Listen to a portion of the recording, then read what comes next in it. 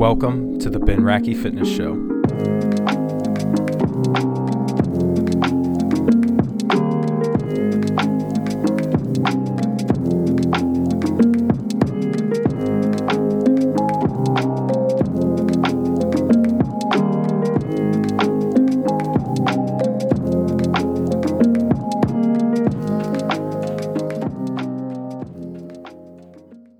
All right, I got Matt Domney on the podcast.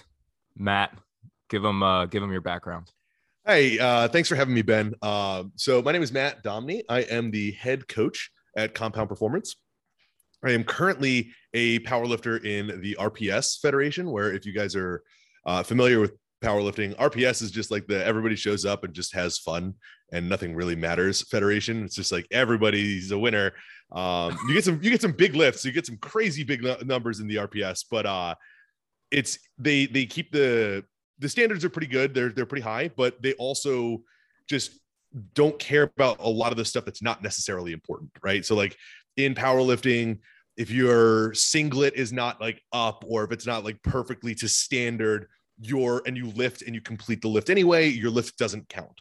Whereas in the RPS, like if you forget to pull your singlet up between like an attempt and going into a second one, they're like, you got the lift. We don't really care that much. So it makes it a little bit more of a fun atmosphere, and it's a little bit just better to compete in.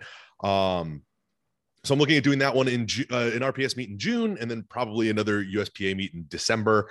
But other than that, I've been in the fitness industry, and I've been in coaching since 2013, where I got my first job at a gym. Kind of like everybody else who gets a job at a gym, the first thing that you get is you go to a gym and you go, hey, I want to work here as a coach. And the guy goes, great, here's a shirt. And I'm like, all right, cool. What do I do with this shirt? And he's like, put it on and go make money. I'm like, how do I sell? How do I talk to people? He's like, figure it out and go pick up some clients and make me some money. I was like, great. I don't know what I'm going to do. So this will be fun. Worked. Yeah, it's the best. It's the best. It's the best thing ever, is just being a subcontractor at a place like that, where they make you have specific hours, don't pay you for those specific hours. And then like fire you if you don't show up for those specific hours. It's like, this is not actually work. This is something else that is quite illegal. Yeah, rhymes with Waverly. Yes, it's not the best. It's not the best. But I did pretty well there. I think by like within a month, I had like 15 clients and was doing like 30-ish sessions a week. Then I transitioned to another box gym out of there. Fortunately, I transitioned out of there because that one literally went out of business like overnight. And the owner apparently just ran away with like everybody's money, was like charging people up until like the very last minute, and then like fled the country. So that one was a bit of a shit show. That's hilarious. Like, I mean, that's because it's just, we hear the same. I'm sure you've heard that story. Oh, yeah. 10 times over. I mean, dude, like one of my friends showed up for work. It was a Tuesday night into Wednesday when this happened. And I'd left like 2 or 3 weeks beforehand, but like it was a Tuesday night into Wednesday. And one of my friends texted me at 4 a.m, because that was when the gym opened. It was 4 a.m, not even 5 a.m. We were way earlier. And they texted me. They're like, there's nobody here. I was like, what do you mean there's nobody here? They're like, the door isn't open. Like, I texted the manager, no, nothing's here. I walked in, half of the equipment is gone. I don't know what is going on here. And then apparently like that dude just never came back. He just fled the country and like stole like a couple $100,000 from people, and nobody's ever found him since. So that was fun. It was actually funny because I was in New Jersey when that happened. Then I moved down to Texas, and literally almost a year to the day after I moved down to Texas. So that was 5 years after that place shut down. One of the head trainers came to a tour of my gym in Texas. I was like, what are you doing here? And he like came up and talked to me, and I was like, I don't want to talk to you, man. Like you and your company stole like hundreds of thousands of dollars from people. Like, what are you doing here? And like, I went up and told the general manager, I was like, don't let this person apply for a job here or ever come here ever, because like I worked with him in New Jersey. This is his name. This is what he used to do with clients. Like, I can tell you every single thing about him. Like, do not let this dude in this building. Yeah. That's shocking. Yeah. What made you want to move to Texas? The company that I was working for, I'm going to be completely and totally candid and honest. The company that I was working for at the time offered me a whole lot of money. So Beautiful. I was like, yeah, I will take a lot of money to move down to a place with a much lower cost of living where I can have a better quality of life. I can buy a house and not have to sell a kidney. And Literally. yeah, and I don't have to deal with winter anymore. So like, this is perfect. So I took that opportunity as soon as I could. I moved down to Texas to help manage and run one of the clubs down here, which lasted for about a year because management is terrible, especially in fitness management. Like being middle management in a corporate gym in fitness is like the worst possible position to be in because you can't actively control any of the things that are going on. Like I can't sit there and make my trainers get more productive and successful. Like I can give them all the tools, but they're the ones that have to actually execute on the plan. 100%. I can have 10 hours of meetings with them a day and they won't get any better or worse. But at the same time, I'm also responsible for all of their failures. So like I get none of the credit for their successes and I get all of the blame for their failures. And I'm like, I don't like, this is just awful. Like I'm not in control of my own destiny here. So I stepped down from management to become a coach and a trainer again. Then I started working with Kyle at Compound Performance in 2019, which is great because I like being in control of my future and like the things that I'm doing. And I like being able to look at my day and go, oh, cool. I did everything that I possibly could to move the needle forward today. And I'm great with that. Or look at it and go, I did absolutely nothing today to move the needle forward. And I'm also okay with that too. Right. So I just like having that accountability of the fact that like, it's mine. 100%. Yeah. 100%. And what's funny is like, just because I was in the corporate fitness world as well, like those bosses and managers above the mid-level managers that are managing the trainers are like going outside on a lunch break and like smoking cigarettes and shit. Like they know nothing about fitness or training or all of those people above my department. There was only one regional manager, and like fortunately he was my regional manager. He was awesome. He was a great guy. Like I have nothing but positive things to say about him. Sure. But he was the only one in the company that lifted. All of the other ones, like I was like, where are you finding these people? Like I've never, like this dude looks lost when he walks inside the gym. He doesn't know what's going on. Like he's like 100 pounds overweight. He's sitting there eating like a Big Mac on the counter in the office. And they used to do that shit. I'm like, this guy is the one who's determining whether or not I'm successful or not, and I'm productive or not. No, like I don't want to have anything to do with this guy anymore. They used to do that shit. They used to, and they would smoke cigarettes outside. And the other thing that like I got cued in on, like after I left, was like apparently like all the regional managers were like cokeheads. So they would sit in the back office and like snort coke and shit, like during open hours. Yeah. Like while the gym was open, just some crazy shit. Yeah, I mean it's one of those things where like you don't. Like a lot of people look at a gym and go like, that's probably super fun to work at. And it's like, no, I mean, you're dealing with a lot of people who got like deep, serious problems. Yeah, bro. Yeah, like very deep problems that are not going to therapy to get these adjusted. They're just going to a gym and being like, I'm just going to do fitness stuff because it's easy. Yeah. It's like 10 rock stars a day. Yeah. 2 lines of Coke and 2 packs of cigarettes, baby. Like that's what gets them through their day. That's how we make $1 billion business, bro. That's so funny. It's so funny. So like, I guess rewinding, how did you originally get into training and fitness? And I guess let's start there and then I'll. Cool. Yeah. So training and fitness is like, where training and exercise has always been something that I've been lucky enough to be privy to in my life. My parents started me in martial arts when I was 4. I was a super shy kid. I was very I was not social at all. Like I wouldn't do anything without like having a friend or two there. Like I was very, very socially anxious or very socially awkward and very uncomfortable with people. My mom was like, that's not happening. Like, I'm not raising a little loser who won't go outside and like won't have friends, won't do stuff. So she's like, I'm going to put him in martial arts right now, get him to like learn some social skills. He'll probably get the shit kicked out of him a couple times. I don't know if I'm allowed to swear in here. He's like, he'll probably get it. No, you can. No, totally. And okay. That sounds like a New Jersey mother. 100%. From what I'm from the Midwest. I'm from like northern Kentucky, like close to Cincinnati, but like just from what I hear, like that's That sounds like such a New Jersey It's accurate. motherly thing to say. It's accurate. It's like either you will get the shit kicked out of you and you'll get better for it, or you'll kick the shit out of other people and get better for it. So it's a win-win scenario here. We do not want you to be a loser. Exactly. So I started with that when I was 4. And then my parents actually ended up, because they've been active in the martial arts for their entire life. Like my dad is in his 70s and he's been training since the 1960s. So like he's been literally doing this forever, his entire life. He was a champion full contact fighter in England. He won some international competitions during that period of time. And then he was like, you know what, like all these schools that we're going to kind of suck, so I'm just going to open my own. So he opened his own when I was 6. And I started working or training there from the time I was 6, and I trained and worked there from the time I was 6 until the time I was 24. So I worked there for a long time. And I started because, you know, when you have a kid, like kids are just apparently free labor for parents.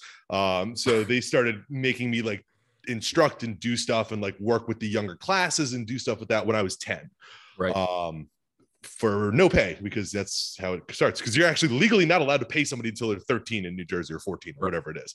Right. So like I was just like doing extra stuff and like they'd give me like my extra allowance money or whatever. But it started getting me a lot more into like coaching and instructing and doing stuff like that from like a super young age. So I got a lot of really good instruction on how to do that stuff from literally the time I was 10 years old. Right. And then when I went to college, I transitioned out of doing the martial art that I was doing and into Brazilian Jiu-Jitsu and Muay Thai. Oh, so nice. with that, I also then started to try to do some like full contact fighting. I did full contact fighting from the time I was 18 till 24 years old. I fought at a whole bunch of competitions in the States, did a bunch of Brazilian Jiu-Jitsu matches and competitions in the States. Then had my right knee completely and totally destroyed. Like I tore my right ACL, MCL, LCL, medial and lateral meniscus at one go. In a competition? In training. Oh, in training. In training. So it was terrible. And I remember that day. It was great because I would usually go, this is when I was traveling into Manhattan to train.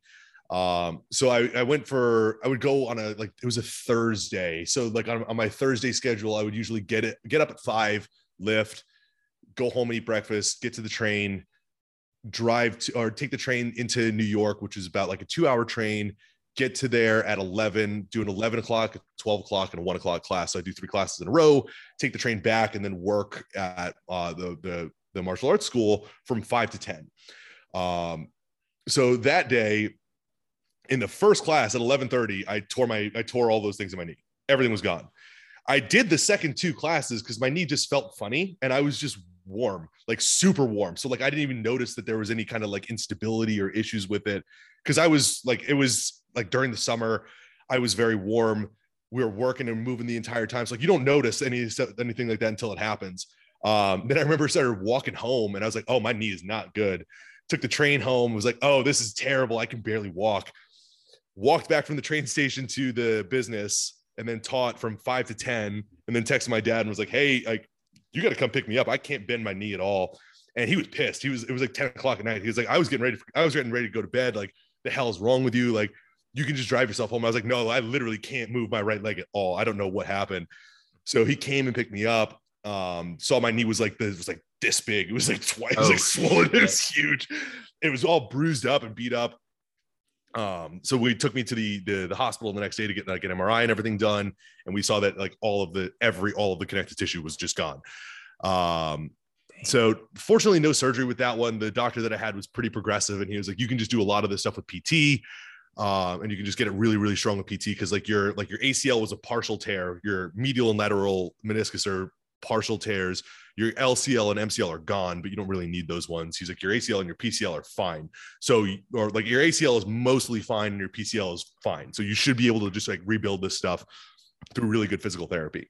That's dope that he was the best. Man. He was fantastic. So we went and I went to a really good physical therapist who was based in New Jersey, and she was fantastic. And at that point, like I'd been lifting, I'd been doing a bunch of stuff beforehand. And I was like, I want to get into physical therapy. I think this would be a fun job based off of her programming and doing physical therapy with me for my knee rehab. Right. So like I spoke to her a bunch about it. And then I remember one day she like took me off to the side and I was like, I'm thinking about going back and going to PT school and going through this stuff. And she like literally grabbed me and shook me and was like, do not do this. You will hate it. Huh. She's like, I deal with just like old old people all day who don't do any of their at-home exercises. They come in for like 6 months, complain about never getting better, do none of this stuff on their own. They go out, they come back with pain. And she's like, it's like a mill that I just keep seeing these people on, where I'm doing the best that I can to get them out of here. But none of these people are trying on their own to get themselves out of pain. Right. So she's like, I'm giving them all I can. And then I'm getting stressed and frustrated because they're not giving me anything back. And all they do is complain and complain and complain. And she called them like all of her, like her soul sucker clients, where it's like, you just don't want to deal with these people. Right. So she's like, you should go into like coaching and like strength coaching, because that will be fun. And she's like, I wish I would have done that instead, because I'd make more money and I'd have more fun doing it. So I went and got my certification from the National Association of Sports Medicine. Shout out NASM. Yep, I know something. That was my first cert too. So yeah, got that OPT model. Shout out NASM, baby. Yep, got that OPT model, making people squat on BOSU balls. You know, stability first. You know, Jesus. Endurance second. Wow, boy, oh boy. Yeah, but got all that stuff done, and then moved into that first gym job. Shortly after that. Now you can be a NASM influencer. Yeah, they finally launched that social media influencer course. I signed up for it. I'm ready to go. I'm ready to take my game to the next level. Matt, your trolling game is just on another level too. On Twitter is your new Twitter is it's fun. It's good enough. I know that my trolling is really good because I like when I look at my reshares, I get people like unironically resharing the things that I'm posting, and they're like, "This is exactly what I'm talking about," and I'm like, "Oh no, you don't. You just don't get it." Like, yeah, you're this went right over your head, dog. This is above you, man. That is so funny. That is so funny. So like, I guess, so I guess the physical therapy experience that kind of got you on the path into coaching. So that was kind of your transition from so at that time, like, were you in school for? I had just graduated. Oh, okay. I just graduated. Yeah. So it was right after I graduated when all this stuff happened. Is your degree in exercise phys? Mine's not. So like my degree, I'm one of like 14 people in the country that has this degree. My degree is in martial arts studies. Oh, dude, that's so dope. I swear to God. Mine's communications. You want to talk about a whatever I paid for I still have student loans, but like whatever, the 60 grand of fucking money, just like because like when I was in college, like I stopped playing football. I was like, all right, like I'm getting into more of the athletic preparation side of things. And then like, I was like, well, like I can start making money just by training older people, like adults. Like I know I can make some money doing this. So like, that's what kind of like got me into, obviously like I fell in love with the training process myself. And that's obviously what led me into, and I mean, I knew I was like somewhat charismatic and I could hold a conversation with somebody for an hour, you know, like I could converse. So you are using that communications degree then. Look at you. Exactly. Justified the cost. There we go. We're set. And so like that, but it's such a funny thing, man, because I mean, most 17, 18-year-olds have no clue what they want to do, like with their life when they're in school. My favorite thing is like when you're at graduating high school, it's like, cool, I'm going to make you go take like $50,000 to $100,000 of debt to dictate the rest of your life, and you will be set in this path forever. There's no going back. You have to commit to this, and if you don't, you're not going to make it in anything else, but you're going to also accumulate all of that debt. It's gonna be great. It's so dumb. You'll probably never pay it off either. It's gonna be fantastic. This is how we become successful. Absolutely incredible. But all right, so I guess the other question was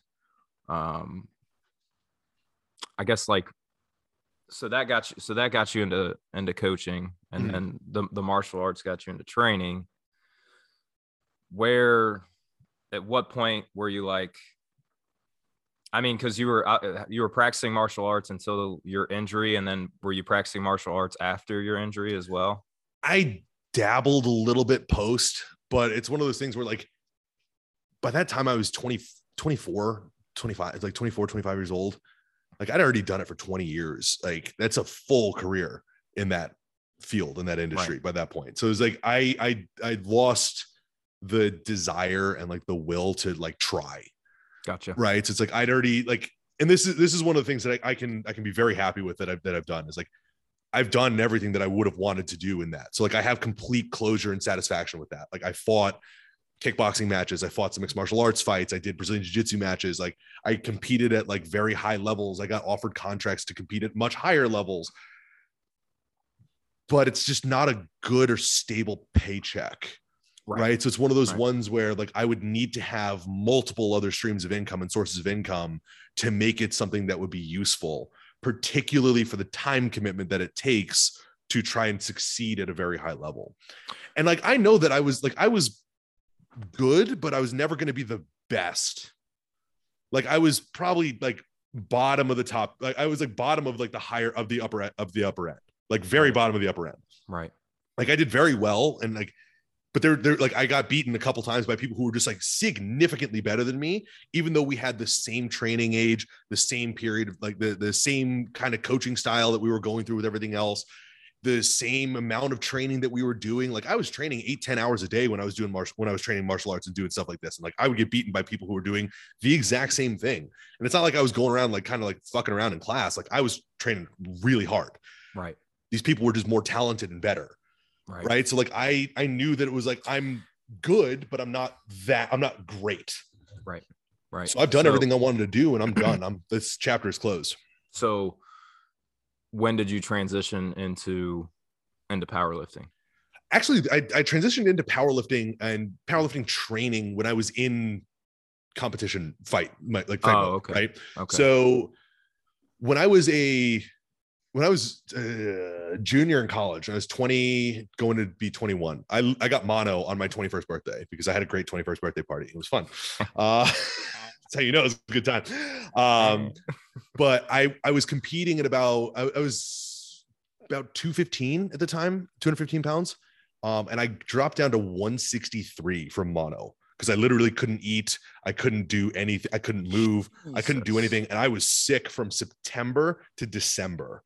I lost like 60 or 70 pounds. Like it was ridiculous. I was emaciated. I was not in good shape. And I specifically remember what happened in December because I was starting to feel better and I was starting to like feel like myself again and be energetic. And then I went to pick up, my mom asked me to help me move some stuff from like upstairs to downstairs. And I picked up a box that was filled with like very minimal stuff. And I almost passed out because it was like hard. It was heavy. And I was just like, I felt super weak. And I remember, like, I specifically remember the next day I went and signed up for a gym.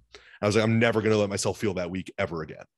So that was the moment where I was like, okay, this is what I want to do. And like, that's what kind of got me into powerlifting, where it's like, I love that feeling of being strong. And I've been on the other side of it where you are functionally disabled and can't do anything from being super sick. So like now it's one of those things where it's like, I will never allow myself to not be strong ever again. Yeah, that's dope. Okay. So I guess was powerlifting or like squat, bench, deadlift? Like, I mean, were there periods of time where you were more focused on, other qualities in your fit? I guess I should say like post injury, like once you kind of hung up the martial arts stuff, like were there periods of time where you were like, oh, I kind of want to be jacked, kind of want to be a bodybuilder, or was it always pretty much like squat, bench, deadlift? It's always been powerlifting type of. It's always been with the goal of pushing those numbers forward. Gotcha. So like I'll transition in and out of doing some like more bodybuilding style stuff if I'm trying to go up a weight class or doing things like that. But it's always within the goal of getting back to SBD work and pushing those numbers up higher and trying to get them as high as I can go. Well, when was your first competition? I fell into the same trap that literally every single powerlifter falls into, where they're like, I'm not going to compete until I'm ready to compete, which is just like every single client that you've ever coached going, I'm not going to try to get fit until I'm not going to work with you to get fit until I'm already getting fit. So it's like, okay, I fell into that same exact trap too. So I didn't start competing until 2019. So I competed in 2019 twice. I did one fine, and I bombed out of the second meet because I tore my hip flexor in prep going into that one. Then I took 2019, the rest of 2019 to try and rehab it. Then 2020 COVID shut everything down. Then I competed twice in 2021, and I'm going to compete twice. I'm just going to compete twice a year moving forward after that. Okay, dope. Yeah. Hell yeah. All right. Again, talk to a dummy me about a powerlifting meet, and like how your, I mean, again, like even with, you know, athletes and even, you know, certain general fitness clients, like, you know, we have to look at, you know, whatever, you can lay out a perfect fucking macro fucking 12-month, you know, year-long program, but like there's gonna have to be obviously course corrections along the way, sure, on even a block by block basis, or even just like a, you know, day by day basis, obviously based on numerous factors. But like, I guess what does that look like? And like, I guess how, you know, wherever your meet is, like, or meets are like throughout the year, like what does that look like leading into the event, and then obviously after the event? I know, like, I feel like when I started following you, maybe you were like you had just done a meet, and like you were doing like some, because I remember you talking about like how you hadn't put a bar on your back in a while. You were doing hack squats in your garage, and your fucking garage gym's dope as fuck too, man. Thank you. I'm like, damn, like we're, Katie and my wife and I are like, you know, in the next, you know, 3 or 4 years, we'd like to find a house. This is what happens when you're a 31-year-old single man. You got all this money to just spend on gym equipment. It's great. Dude, I think about that sometimes when I'm like, damn. But you know, having a little one and one on the way isn't so bad either. So it's but yeah, I guess like what does that look like? So for me, because again, it's like, it's one of those things where I'm fortunate enough to have pursued other athletics to a high enough level to know that I'm good, but I'm never going to be the best at all this stuff. Right. So like, I don't have that whole mentality of like, I need to compete 4, 5, 6 times a year, like a lot of people do, because they all want to be like the best. Right. And they all think they are going to be the best. So I'm fortunate enough to not have already had my experience where it's like, you ain't shit. So for me, what I try to do now is I try to compete twice a year and have them be roughly 6 months apart. And the reason why I want to get them to be about 6 months apart is I want to be able to take 2 to 3 months off of like powerlifting specific training in between, or like down regulate the focus on that one, or like push that priority list, that down on the priority list, and like maintain that, and then focus on other qualities, like just getting more jacked, improving like localized work capacity, or like just working on things that you don't normally touch during powerlifting that are very beneficial for powerlifting. And when I say work capacity, I'm looking at the difference between muscular work capacity and cardiovascular work capacity, where it's like, I'm not necessarily going to touch cardiovascular work capacity because that's not going to be a bucket that's an important one to fill for powerlifting, for SBD, whereas like localized muscular, or like muscular capacity is going to be. So 100%. Like if I can't, like if I sign up for a meet that's only got 20 people in it, that's going to be really, really, really quick. So I need the ability to be able to like have my legs recover, or my upper body recover quickly between attempts, so that I can just do it again. Right. So it's one of those things where like I'll take a longer period of time off, and I'll go through some like metabolic work. I'll go through some like hypertrophy and pump work, and I'll just look at trying to put on a little bit more muscle mass in that off season, and then kind of transition back into a training prep to get myself back and like reacclimate to the lifts, and get myself back into like quote unquote competition shape, which is actually completely deconditioning you in every other aspect, and just trying to work on the ability to exert max effort into the bar. Right. So with me, and this is the approach that I usually take with a lot of my lifters, is I want them to kind of be able to have their ability to plan out their meet calendar as far in advance as I possibly can. Because if they can tell me that they're competing in December, awesome. I have a plan that we can execute, and I know exactly when prep is going to start. I know exactly where we need to be on each single one. I can collect a bunch of data points along the way. We can improve a bunch of stuff like secondary and tertiary qualities that are going to improve your numbers. So I try to take a little bit of a longer term approach to my own preps and the preps for my athletes. But again, it's one of those ones where if they tell me they're going to sign up for a meet and it's 8 weeks out, like, cool, we can do that. That's not a big deal. The prepping for a meet is not hard. Like, everybody wants it to be like really hard, and everybody wants powerlifting to be this like crazy difficult science, but it's like, we're all doing the same shit. Like, we're all doing like, we're going for a 1 rep max squat, bench, deadlift. You can just wave RPEs up and down. You can wave percentages up and down. We have to get you better at doing singles. Like, you don't need that special, like super specialized program because everybody has the same issues, right? Squats are always hard in the same place. Bench is always hard in the same place. Deadlift is always hard in the same place. You have 2 options for your deadlift stance and 1 option for everything else. So it's like, there's not that much difference in coaching them individually, right? Right. We can get into some differences during like accessory work, during rest periods, during things like that, during frequency, like dosing out training volume across the week. How many times per week can that person train? Like, you can break it up a little differently and get more individual with that. And that's all just going to be based on like obviously the individual. Correct. And kind of like what their potential limiters maybe are, like, again, training schedule, life, that kind of thing. Gotcha. Time, see like where they are in that meet calendar and all that stuff is all going to be kind of based off of that individual. Gotcha. But at the end of the day, we're all just trying to do the exact same thing, which is put more kilos on the bar.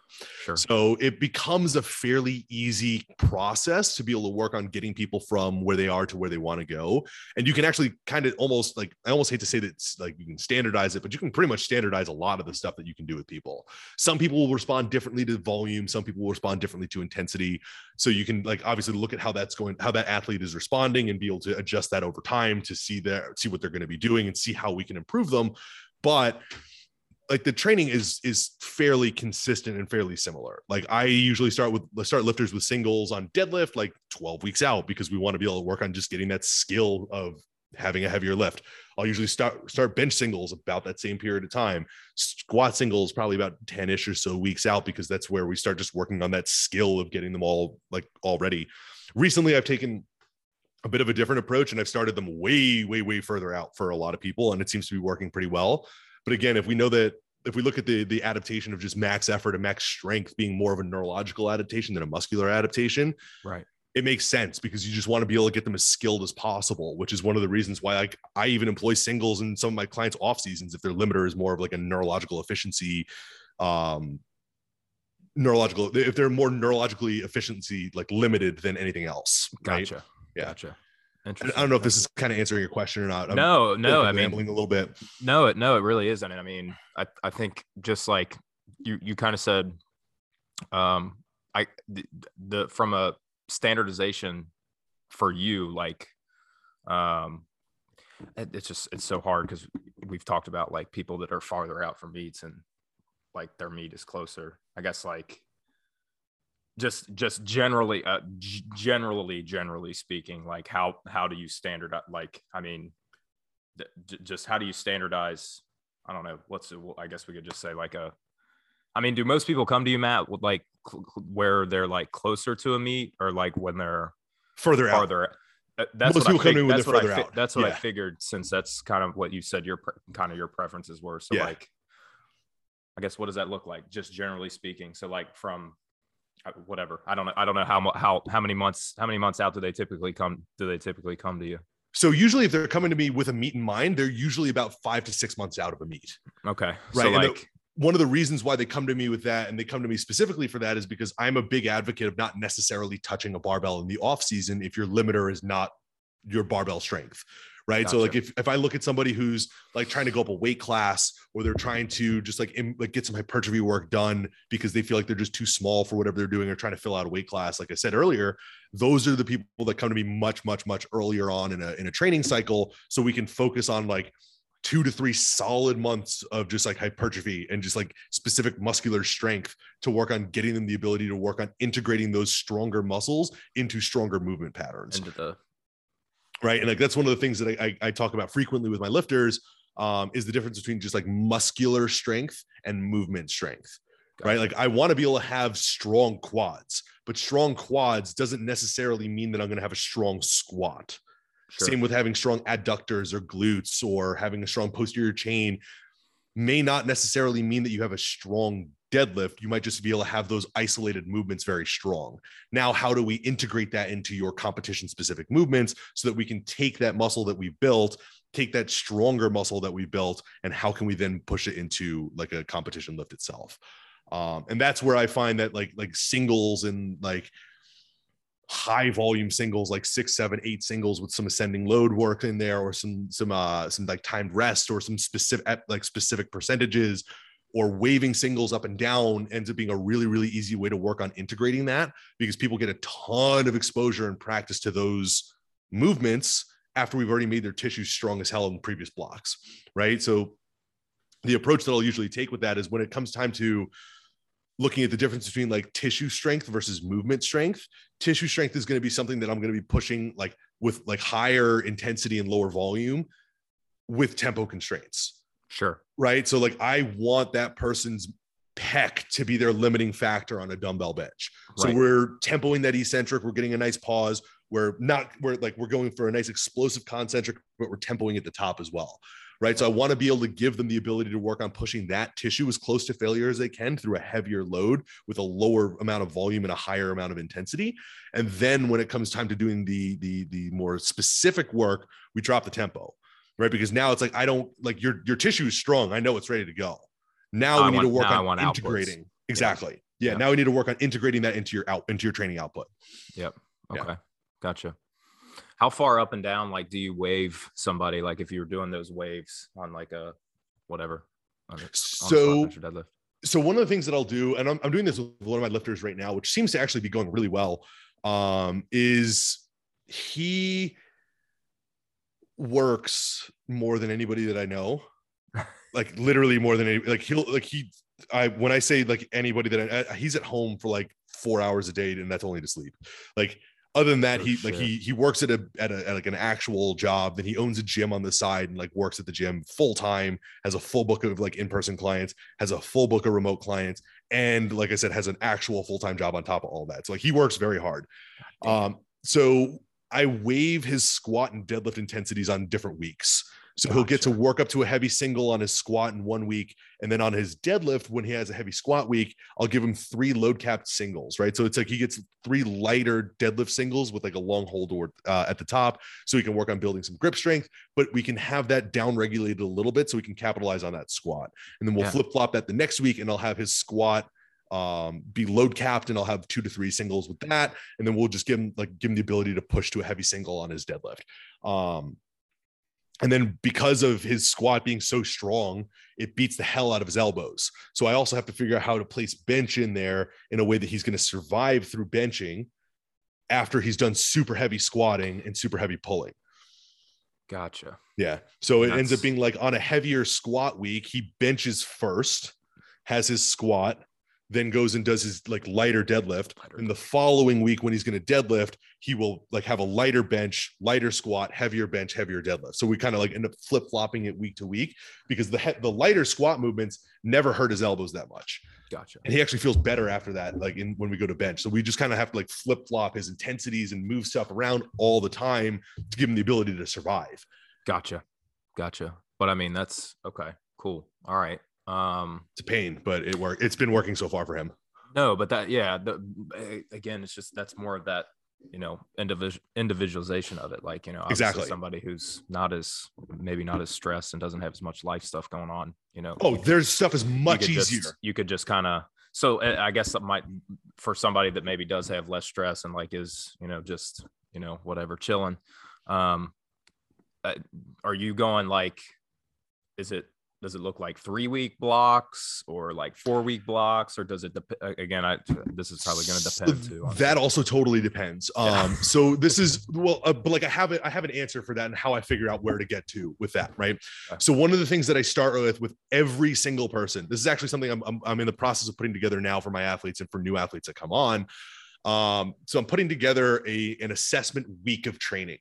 Right. So the number one, what that'll do is whenever somebody comes to me for coaching, they will get a week of coaching. right? So they'll get a full week of training before anything happens, where all I'm doing is collecting data on them. So I'm collecting their data on like their 1 rep max strength, how they do over a set of 5 and how technique breaks down, and then a couple sets of 10 with timed rest in between, and then a little other stuff that I can do to just check max output.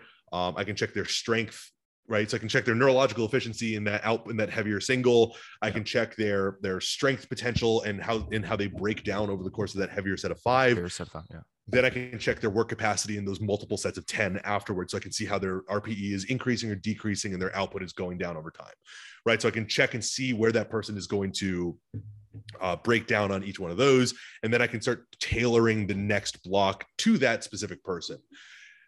I'll take that information from them and I will push that into what I would call an exploratory block in the beginning, because this is one of those things too, where it's like, I have a great amount of data on your SBD movements from that assessment week.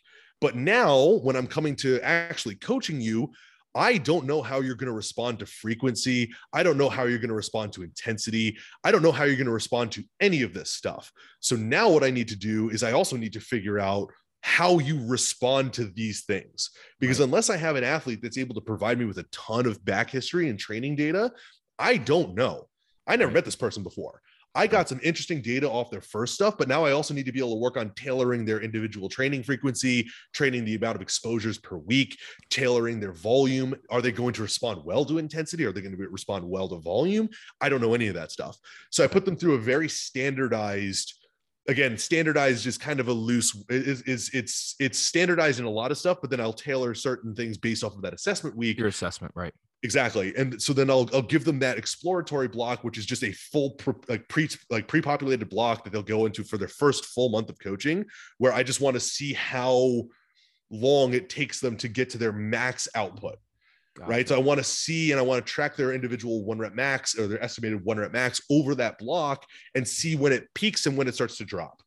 Gotcha. Right. When that when that estimated 1 rep max on theirs peaks, I know that's, and like when I see it start to kind of drop and taper off for more than 1 week, right? It has to be more than one time for it to be able to start dropping for me to know that, okay, cool, we've probably overreached and functionally overreached a little bit. Now I know where to place a deload session for that particular movement, gotcha. Right? So I can look at that and look at their trend over time and be like, great, okay, cool. This person can probably handle 2 to 3, like 2 squat sessions per week for 4 weeks before we need to deload. They can handle 3 bench sessions a week for 5 to 6. And they can handle 1 deadlift session a week or 2 deadlift sessions a week for 2 to 3 before those things start to deload and start to drop down. So now I can write all that data out on a separate sheet and then put that into a program and be like, cool, now I know exactly how many exposures to squat I can give them per week, exactly how many bench exposures I can give them per week, exactly how many deadlift exposures I can give them per week, figure out exactly where to place each one of them and give them the ability to progress over time. Just gives you those volume and intensity landmarks that you need to. Exactly. Yeah. The first 5 weeks of coaching with me is going to be a full-on assessment. Like, you'll get better, you'll get stronger, like no doubt, because you're going to be doing stuff and you're going to be training. But I also need to be able to figure out who I'm talking to and who's sitting in front of me. Right. Yeah. Damn. All right. That makes a shitload of sense. That's really fucking straightforward. Yeah, I mean, it's like I said, like, it depends, but I have an answer for it depends, and I have a rationale and justification for it. Right, and I mean, the method that assessment that's really fucking good. Like the neurological efficiency, the just strength, when you're like testing set of, and then doing set. That's cool. Yeah. All right. Sweet. It's just the only thing that I've been trying to work on it and trying to think of what I can do with it for a long period of time. And it's the only thing that I can think of to make it even remotely tailored or like possible for powerlifting. Because a lot of times what happens is, like, I've had a lot of coaching experiences before where they don't even ask for anything. They like send me a video of you doing like a set of 3. And I'm like, okay, cool. Here's a set of 3. And they're like, cool, here's everything. Like, but that's all you saw was me do 3 reps. Like, how do I know any of this stuff? So I like, there's not a lot of that focus on that individualization of like what that person's specific outputs are going to be, what their limiting factors are going to be, how we can work on improving it, where we can place frequency in sessions. Like, and that comes with the art of coaching, right? Where like, at a certain point you get very experienced with coaching, you can kind of guess a lot of these things, 100%. But also at the same point, you have to look at the individual response of each one. Right. right? So I've found that with me, if I like communicate and like set that as the expectation from the very beginning, it creates a much more collaborative approach with my athletes. And it creates a much more like it helps them to buy in a little bit more because they realize that I'm collecting a shit ton of data on them and that it's going to be truly customized as soon as it's done. That's exactly what I was about to say, was just, that buy-in factor. And I mean, you said you've had experience working with other coaches and stuff like that have maybe not. Oh yeah. And done. in full transparency, I did that up until like sure 4 months ago. Sure. Like this has been something that I've been trying to collect and trying to refine on with my process for a long period of time. And luckily the athletes that I have now, like I have so much data on them from like the year, 2-3 years of coaching that we've gone through with them that I know exactly how they're going to do that stuff. So we don't have to go through that new stuff. Right. But there was also with a lot of these people, a lot of frustration on both of our parts because we weren't quite sure how each person was going to respond to each one. So there's a lot more guesswork going into it. And there was a lot more, oh, cool, this one didn't work that well. Let's taper that one back. Let's push this one a little further. Let's swap this out. Let's swap these days. Let's swap this frequency. Whereas now I can just be like, oh, cool. Like you just have to follow this exactly and tell me how you're responding to it and tell me how you feel. And if you're very transparent and honest with me about it, I now have so much information that I can just do whatever the fuck we need to do for the next period of time. Yeah, that's dope. All right. That I feel like that covered kind of like my powerlifting conversation that I wanted to have. Awesome. That's cool. I guess with the last 15 minutes or so, like I guess just getting into like, because do you work with like exclusive, are you doing just power lifters now, or do you have general fitness clients too, Matt? I have general fitness clients. Okay. As well. So like, so let's dive into like general fitness a little bit. Obviously like that's probably where you got your start. That's where I got my start. 100% general fitness clientele. If you can't coach Gen Pop people, you shouldn't coach anybody. Like you have to be able to get some good stuff some good reps in with Gen Pop. I think that's I think it's really important. And I mean, I think it can be, again, we work with like some field and court sport athletes. And I mean, I've worked with, a few guys that are like, higher level, some Division I football players and, some basketball kids and stuff like that. And like, those guys, a lot of times, like you show them what to do and they fucking just do it perfectly. Right. And they're like, so like these, and you've also got a captive audience who's engaged and excited to do stuff. Whereas with Gen Pop, you're pulling teeth, getting them in the door. Yeah, exactly. Yeah. And I mean, like we work with some middle school kids and even, we've got some high school kids, and obviously some of them are more advanced. Some of them have been with myself or with Clay down at Pro Force, like for, since they were in middle school, and now they're maybe juniors or seniors. So like their training age is higher and they're, they know their shit and they're dedicated. But like, again, with like general fitness and like even some of the younger kids or like some of the more inexperienced high school kids, like that maybe they are basketball players who fucking hate the weight room. Yeah. Or right now we have a lot of volleyball girls that are down at the facility that like, that hate the weight room. Yeah. And it's just trying to build that buy-in can be a challenge, I guess. Like what are your big things for like building buy-in with general fitness clients? So with general fitness clients, I think the most one of the most overlooked things that you can do with them, and this is actually something that I got from a presentation from Joe DeFranco. Right. So we went to a conference with Joe DeFranco in Miami in December. And like one of the things that Joe was talking about with all of his people was he was just listening to what the athletes were talking about when they were talking amongst themselves. Right. So he was working with a group of like high school girls at the time. I forgot what sport there. I think it was a field hockey team or something like that. So Joe, forgive me if I got that wrong. But one of the things that they were all talking about when he overheard them, because he just happened to like walk by and was just listening to what they were saying, was that a bunch of them were just like nervous about how they were going to look in their prom dress. So he just started relating literally everything that they were doing to what it was going to do for them to how they would look in their prom dress afterwards. Right. And I think that's one of the biggest things that like a lot, and like what he said in that presentation was that he got people who went from not wanting to train at all and hating all of it to being like super highly engaged, putting in a ton of effort and working really, really, really hard. Because again, it's one of those things where they were forced to go in and train.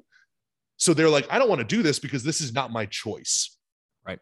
And then they start seeing and hearing and feeling the benefits and seeing how it relates directly to what they actually find important, which they didn't tell him, but he overheard. And now they're very, very, very engaged. So now with that, he was talking about how he's able to now start having better conversations with people about like, what do you want? And like whenever they were interviewed after a game and where they would talk about like his program and everything like that, they wouldn't even talk about the stuff that they were doing. They would talk about how like happy they are with how they look and how happy they are with like how they're going to look in their uniforms or their prom dress or whatever it was that they were talking about. Right. So like they wouldn't even talk about the stuff that he was doing or like how they were performing in their game. They would talk about the stuff that they cared about. Right. And it's the same thing with like with basketball players. Like if we're looking at those, like they're wearing cutoff shirts all the time. Like how many times do you just give them like arm work so that they can just feel like they look jacked in their arm farm? Exactly. Arm like farm. How many times are you giving them arm farm so they just feel like they look jacked when they're on the court? Exactly. Right. So it's like with a lot of the general population or general fitness people, what we gotta realize is like a lot of them don't want to be there. Like if it's coming to general population in general, like just looking at like normal people, they don't like training. They don't like training. We are weird. We love training. Sure. We willingly do this stuff. And then we talk about how we're just so much more disciplined than everybody else. It's like, no, jackass, like you are motivated because you like doing this stuff. This has nothing to do with you being disciplined. You just really, really like training. So I'm neurotic as fuck. And I am also vain. Yeah. And when I go on vacation, if I have a burger and fries or whatever the fuck, like I want to make sure that like I don't get fat, so I have to go to the gym the next day and get a pump. Like I get like I'm vain, like I'm and like I tell people that all the time, like I'm not normal, like I'm a neurotic person. Do you have any idea how many times? So like Kyle and I just presented in London over the weekend. Do you have any idea how many times we just did like an arm pump before we went on stage so we looked jacked in front of everybody? Like, it's literally what we do. Like, we went to the hotel. We did like all the hotel workouts we did. We just did like straight hypertrophy pump work so we could all look huge when we went to the conference. And then we're like, okay, cool. We speak at 3:30. So if we start like just doing like curls and triceps at like 2:30, we should be able to have like a really nice pump, look really huge up on stage and just be able to like be good. Right. I have the funniest fucking story about that. When I play college football, a small Division III school here in Northern Kentucky called Thomas More. And so before our home games, and I wasn't a starter, like I was a backup. I was a backup right tackle at 235 fucking pounds. So whatever, be that as it may. So I'm in the weight room like before the games, and there would be several of us in there like just getting an arm pump, just get a pump before we ran out on the field. Absolutely, dude, absolutely. 100%. 100%. I get a pump. Like if I have a new client coming, because I still do some in-person coaching. If I have a new client coming, I get a pump before they come into the house. I love it. I want to look huge. I want them to be like, damn, this dude's jacked. I want to work with this guy. Yes, for sure. Absolutely. Every time. Every time. So that's so funny. But that works with general population as well, right? Because we got to look at what they want and what they care about. We got to find out and really kind of like, some people might not know. So like you might not be able to even get to the answers with some of these people because some people might just be coming in because they feel like they need to, right? And that answer is good enough. That's totally fine. 100%. But over time, as you start coaching and as you're coaching these people more, they're going to open up to you about different topics and different things that they want to do. And I've also found that with my general population clients, the best way that I can get buy-in with them is to expose them to literally everything that I possibly can. So we'll do a month of powerlifting. We'll do a month of athletic development. We'll do a month of hypertrophy. We'll do a month of this, of like something different. We'll do a month of mobility training. And then I'm going to ask them, like, which one of these did you like the best? I really like that one. Oh, cool. So 6. So that's just what we're going to do now. Yep. Right. It's one of those things where like too many coaches try to like impart their own biases and beliefs on their general population clients. And it's like, you're just going to do what I tell you to do. It's like, well, they're paying your bills. Exactly. They're the ones paying you. Like, well, and like I've asked clients recently, like, hey, like, what did you, whether it, again, like you said, we'll kind of do a, more of a strength emphasis type of block, and then we'll do, maybe a hypertrophy and emphasis type of block, and maybe like a power, like even I have one client where we did like some French contrast, and she fucking loved it. She was a soccer player in high school, so like it was fun for her. But like I'm constantly asking, and like I've had a couple clients like where I've said like, hey, like, what are you liking best? What is it? Well, like whatever, like, you're the coach, and like you're the ball. You're the ball. I had somebody tell me that you're the boss. And I'm like, please don't, like, you're paying me almost $400 a month to be here. Like, I'm not your boss. But again, I want you to enjoy what you're doing. I want you to enjoy what you're doing. That's more important, because consistency with this stuff for the rest of your life can be like the difference between like lifestyle diseases and not having lifestyle diseases, straight up. Like, you know what I'm saying? And like, obviously, if people want to get jacked, like I want you to get jacked. Like, trust me, like I'm going to help you. I'm going to help you get there. And guess what? Like, if you're consistent and you train pretty freaking hard, and you like at least eat some protein with your meals, and eat some fruits and veggies, and get decent sleep most of the time, and just don't binge out on alcohol every night, like you're probably going to look pretty fucking good. Yeah. You're going to get jacked. You're going to love it. It's going to be awesome.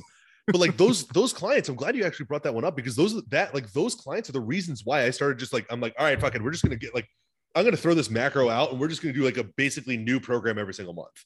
And like my manager would hate it, and she'd look at it and be like, well, there's no consistency between this block and the last block. I'm like, well, they don't have a specific goal, so that doesn't fucking matter.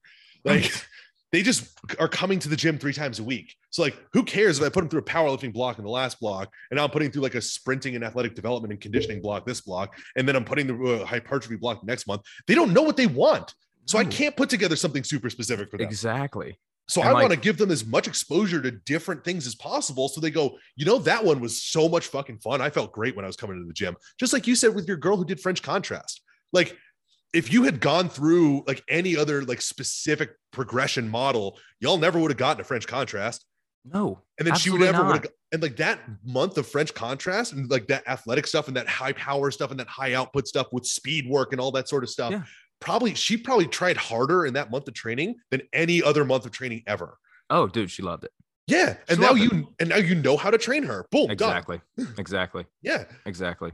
And I mean, most folks, even her, she likes, I'm just using her as an example now. Like, she likes variety. So like, she likes that kind of like block by block approach where we're kind of changing emphasis just slightly, like obviously keeping, some hypertrophy stuff in there, but like just kind of changing the emphasis. I think you kind of went into like the kind of your programming methodologies, like without me even asking. So that was dope. I mean, Matt, I want to respect your time. I know we're coming on 1:30 now. So I know I told you that we didn't have any scripted questions. I do. I do the same thing, man. So I guess I'm kind of doing the same shit you guys. I do have one. It's like, and it's pretty simple. Like, what is your favorite thing about being a coach and being in the fitness and strength and conditioning, whatever you want to call it, that your favorite thing about this space, and then your least favorite thing about this space. And again, obviously this probably morphs over time with like the dumb shit that we see on social media and the arguments about what's better, a front squat or a back squat, or heels elevated or not heels elevated. Like, what should you do? Yeah. So So I think my favorite thing about the fitness industry in the field is the amount of people that are starting to realize that all the shit is made up and none of it really matters. Yes. Seriously. Like, I think that's my favorite. So true. I think that's my favorite part, is because like, there's two, you can look at that in like a very nihilistic way, or you can look at it in a very optimistic way, right? Where if you're looking at that in a nihilistic way, we're going to look at that and be like, well, what are we even doing this for? Why does this even matter? If none of this matters, what's the point? What's my job for? Right. And the optimistic way that we can look at it is like, none of this really matters. So we can just now finally have fun with it. And that's where I'm finding like the most satisfaction in this field right now, is like, because that's how I look at it. It's like, I know none of this stuff really matters, and all this stuff exists because like we just don't go outside and like work outside or do like physical things anymore. Exactly. So the fact that we are like, there's a lot of people are starting to get to that realization is making this so much more fun. Because now when I go to a conference or when I go talk to people in fitness and like talk to people about stuff, we don't talk about fitness at all. We talk about like our outside interests. We talk about other stuff. We talk about reading. We talk about watching TV. We talk about going out and like having fun with our friends. Like Exactly. we have like all of these more conversations about all of this other stuff that we never would have spoken about if we were all on the other side where we're trying to take it super seriously again. Yep. Right. And like it makes it so much more fun because you get to, one of the things that I find about our field, especially when the people start, like when people have stopped taking it so seriously, is that we've all just become much more well-rounded as people. 100%. So now we're all able to have a lot deeper conversations about just different things. We're able to talk about anything with anybody, but we're also all able to have fun and make jokes about ourselves and make jokes about other things and just like have a really good time. Yeah. Yeah. Well, so I think that's my favorite thing. I think that's what life is all about. Being able to make fun of yourself, being able to, call yourself, again, like I'm a neurotic like person. Like I'm not a like, and again, I try to tell clients this all the time. Like I'm a completely different, I'm not in your shoes. Like I'm like, my job is in a gym and fucking sweat shorts and tennis shoes. Like B, like, I genuinely love training. Like I love coming in here and like making myself suffer, a little bit. And again, I like to get arm pumps before I run out on the football field. Fuck yeah, man. 18 years old. Yeah. But yeah, no, like, and I'm a big comedy person. And I mean, you're in Texas. So, I mean, that's I watch Kill Tony every month. So like, and I think that's made me a better communicator and storyteller, and absolutely getting people by whatever, blah blah blah blah blah. But like that's that kind of like how serious, the fitness, certain realms of this system is the best, and this system, and the reality is I'm a dumb ape too. Like I fell for like the falling into like all of us have. This system is the best, and this system, and like the reality is like.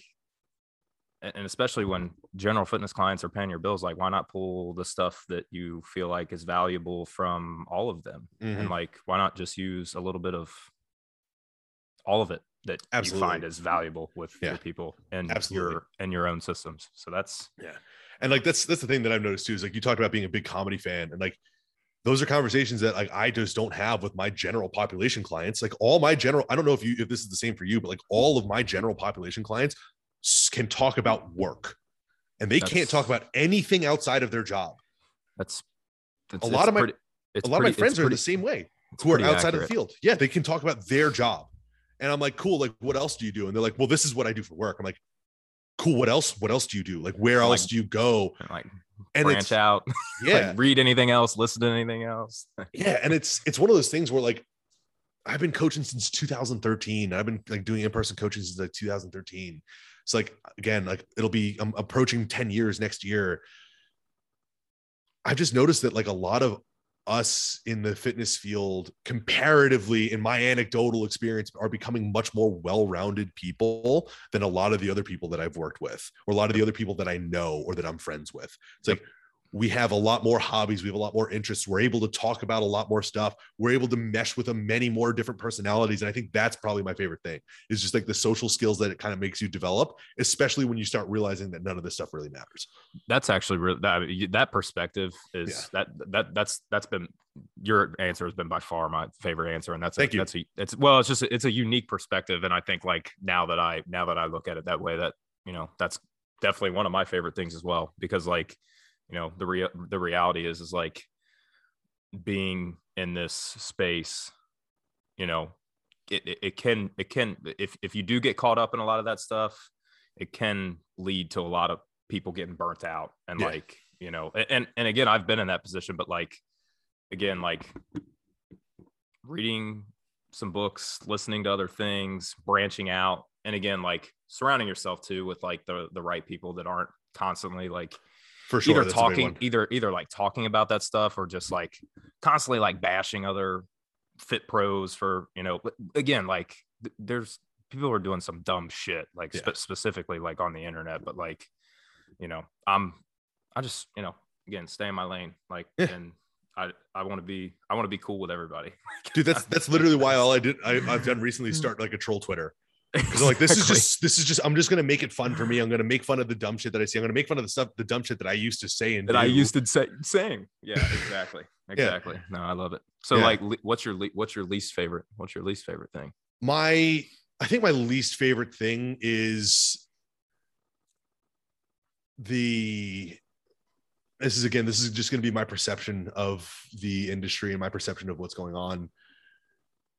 But the coaches that are insecure about being a coach.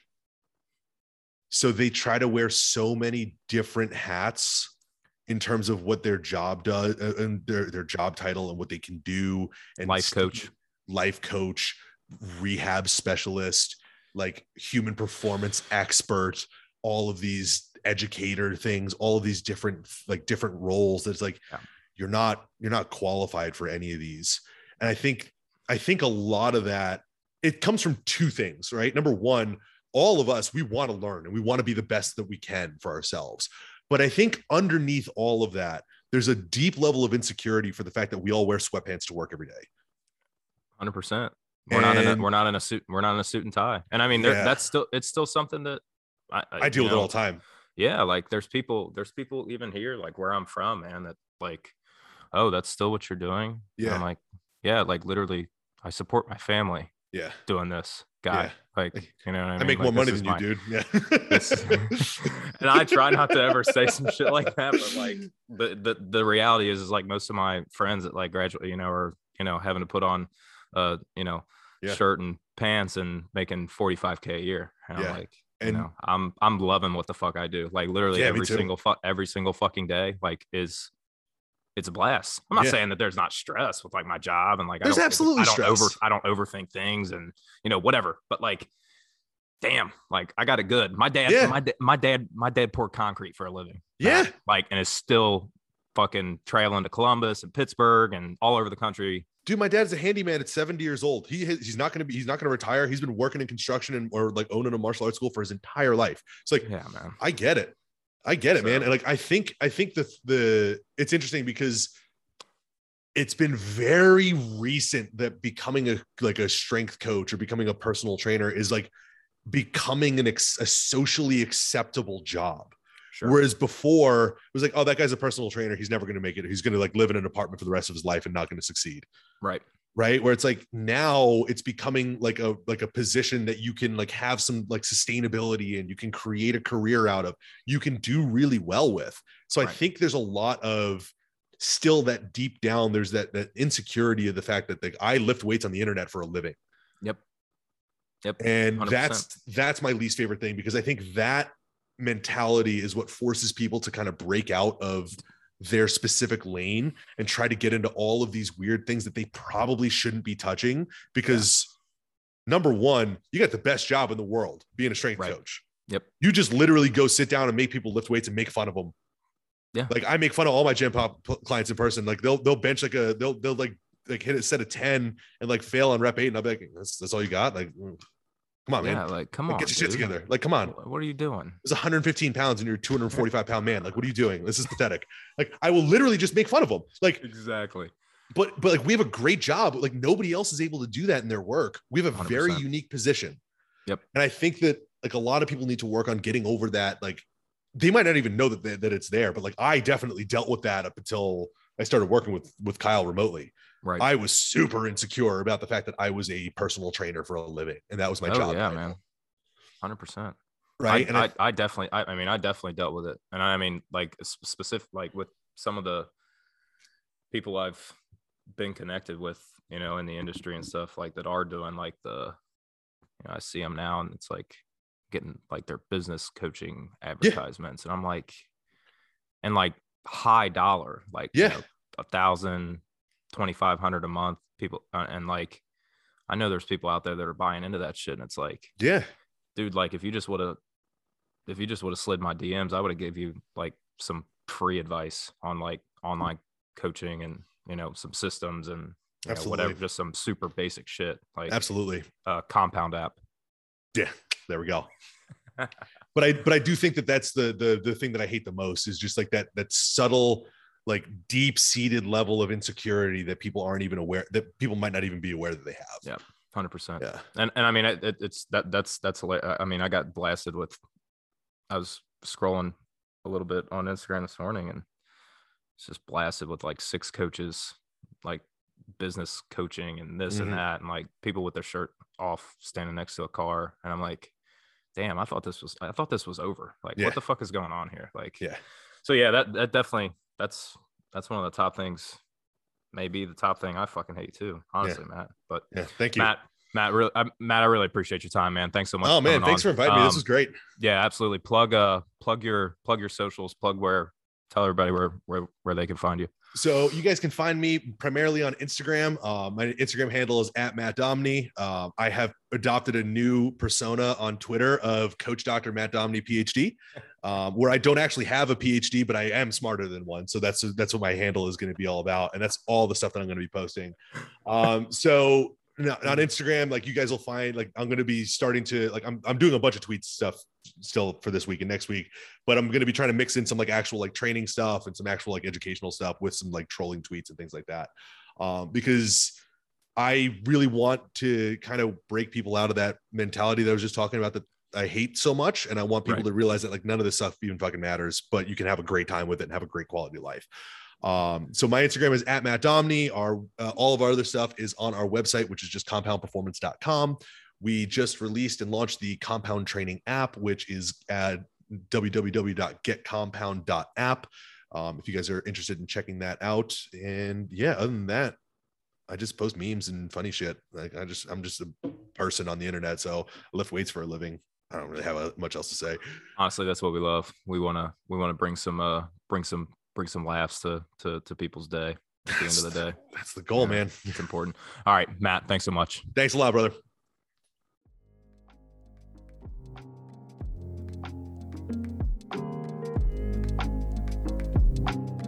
Hey everyone, thanks for listening. If you'd please leave the podcast a rating and review, I'd really appreciate it. I'd also like to share that my most recent project, the Kaizen Protocol training programs, are available for purchase. The link to purchase each program is in the description, and you can find the link on my Instagram page as well, which is also linked in the description. There are 3 templates based on goals. The Jacked Athletic template for those of you trying to get bigger, stronger, and more athletic. The General Strength and Hypertrophy template for those of you who want to get bigger, stronger, and look and feel your best. There's also a spinoff of this template that features more direct glute training. Each program is $57 a piece, or you can get the bundle of all 3 at a discounted rate of $150. For one-on-one remote coaching, or if you're in the Cincinnati area and you want to work with me, please hit the link in the description and fill out the short questionnaire, and I'll be in touch ASAP. Lastly, if you'd like to support the podcast, I've put a link for my Venmo account in the description as well. I appreciate your support and look forward to recording more episodes in the future.